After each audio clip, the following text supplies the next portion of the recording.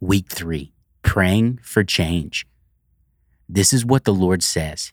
He who made a way through the sea, a path through the mighty waters, who drew out the chariots and horses, the armies and reinforcements together, and they lay there, never to rise again, extinguished, snuffed out like a wick.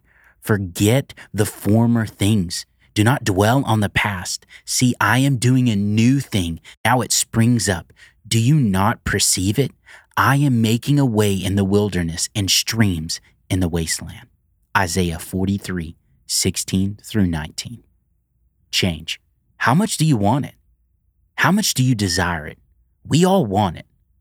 So much so that even right now, we're in a sermon series about change here at Journey Church. Change captivates us. For so many of us, it's like a carrot on a stick. We work and work, but never reach it. Change is hard, but not impossible. You see, change comes from what Jesus did on the cross.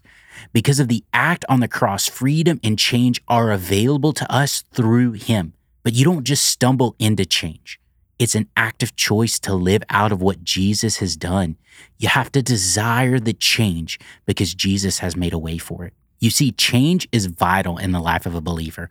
Luke 9:23, denying yourself leads to change. Psalm 51:10, a clean heart is a sign of change. John 3:30, to decrease is to change.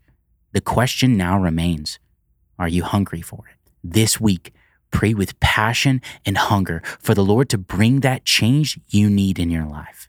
Father, thank you for making change possible on the cross.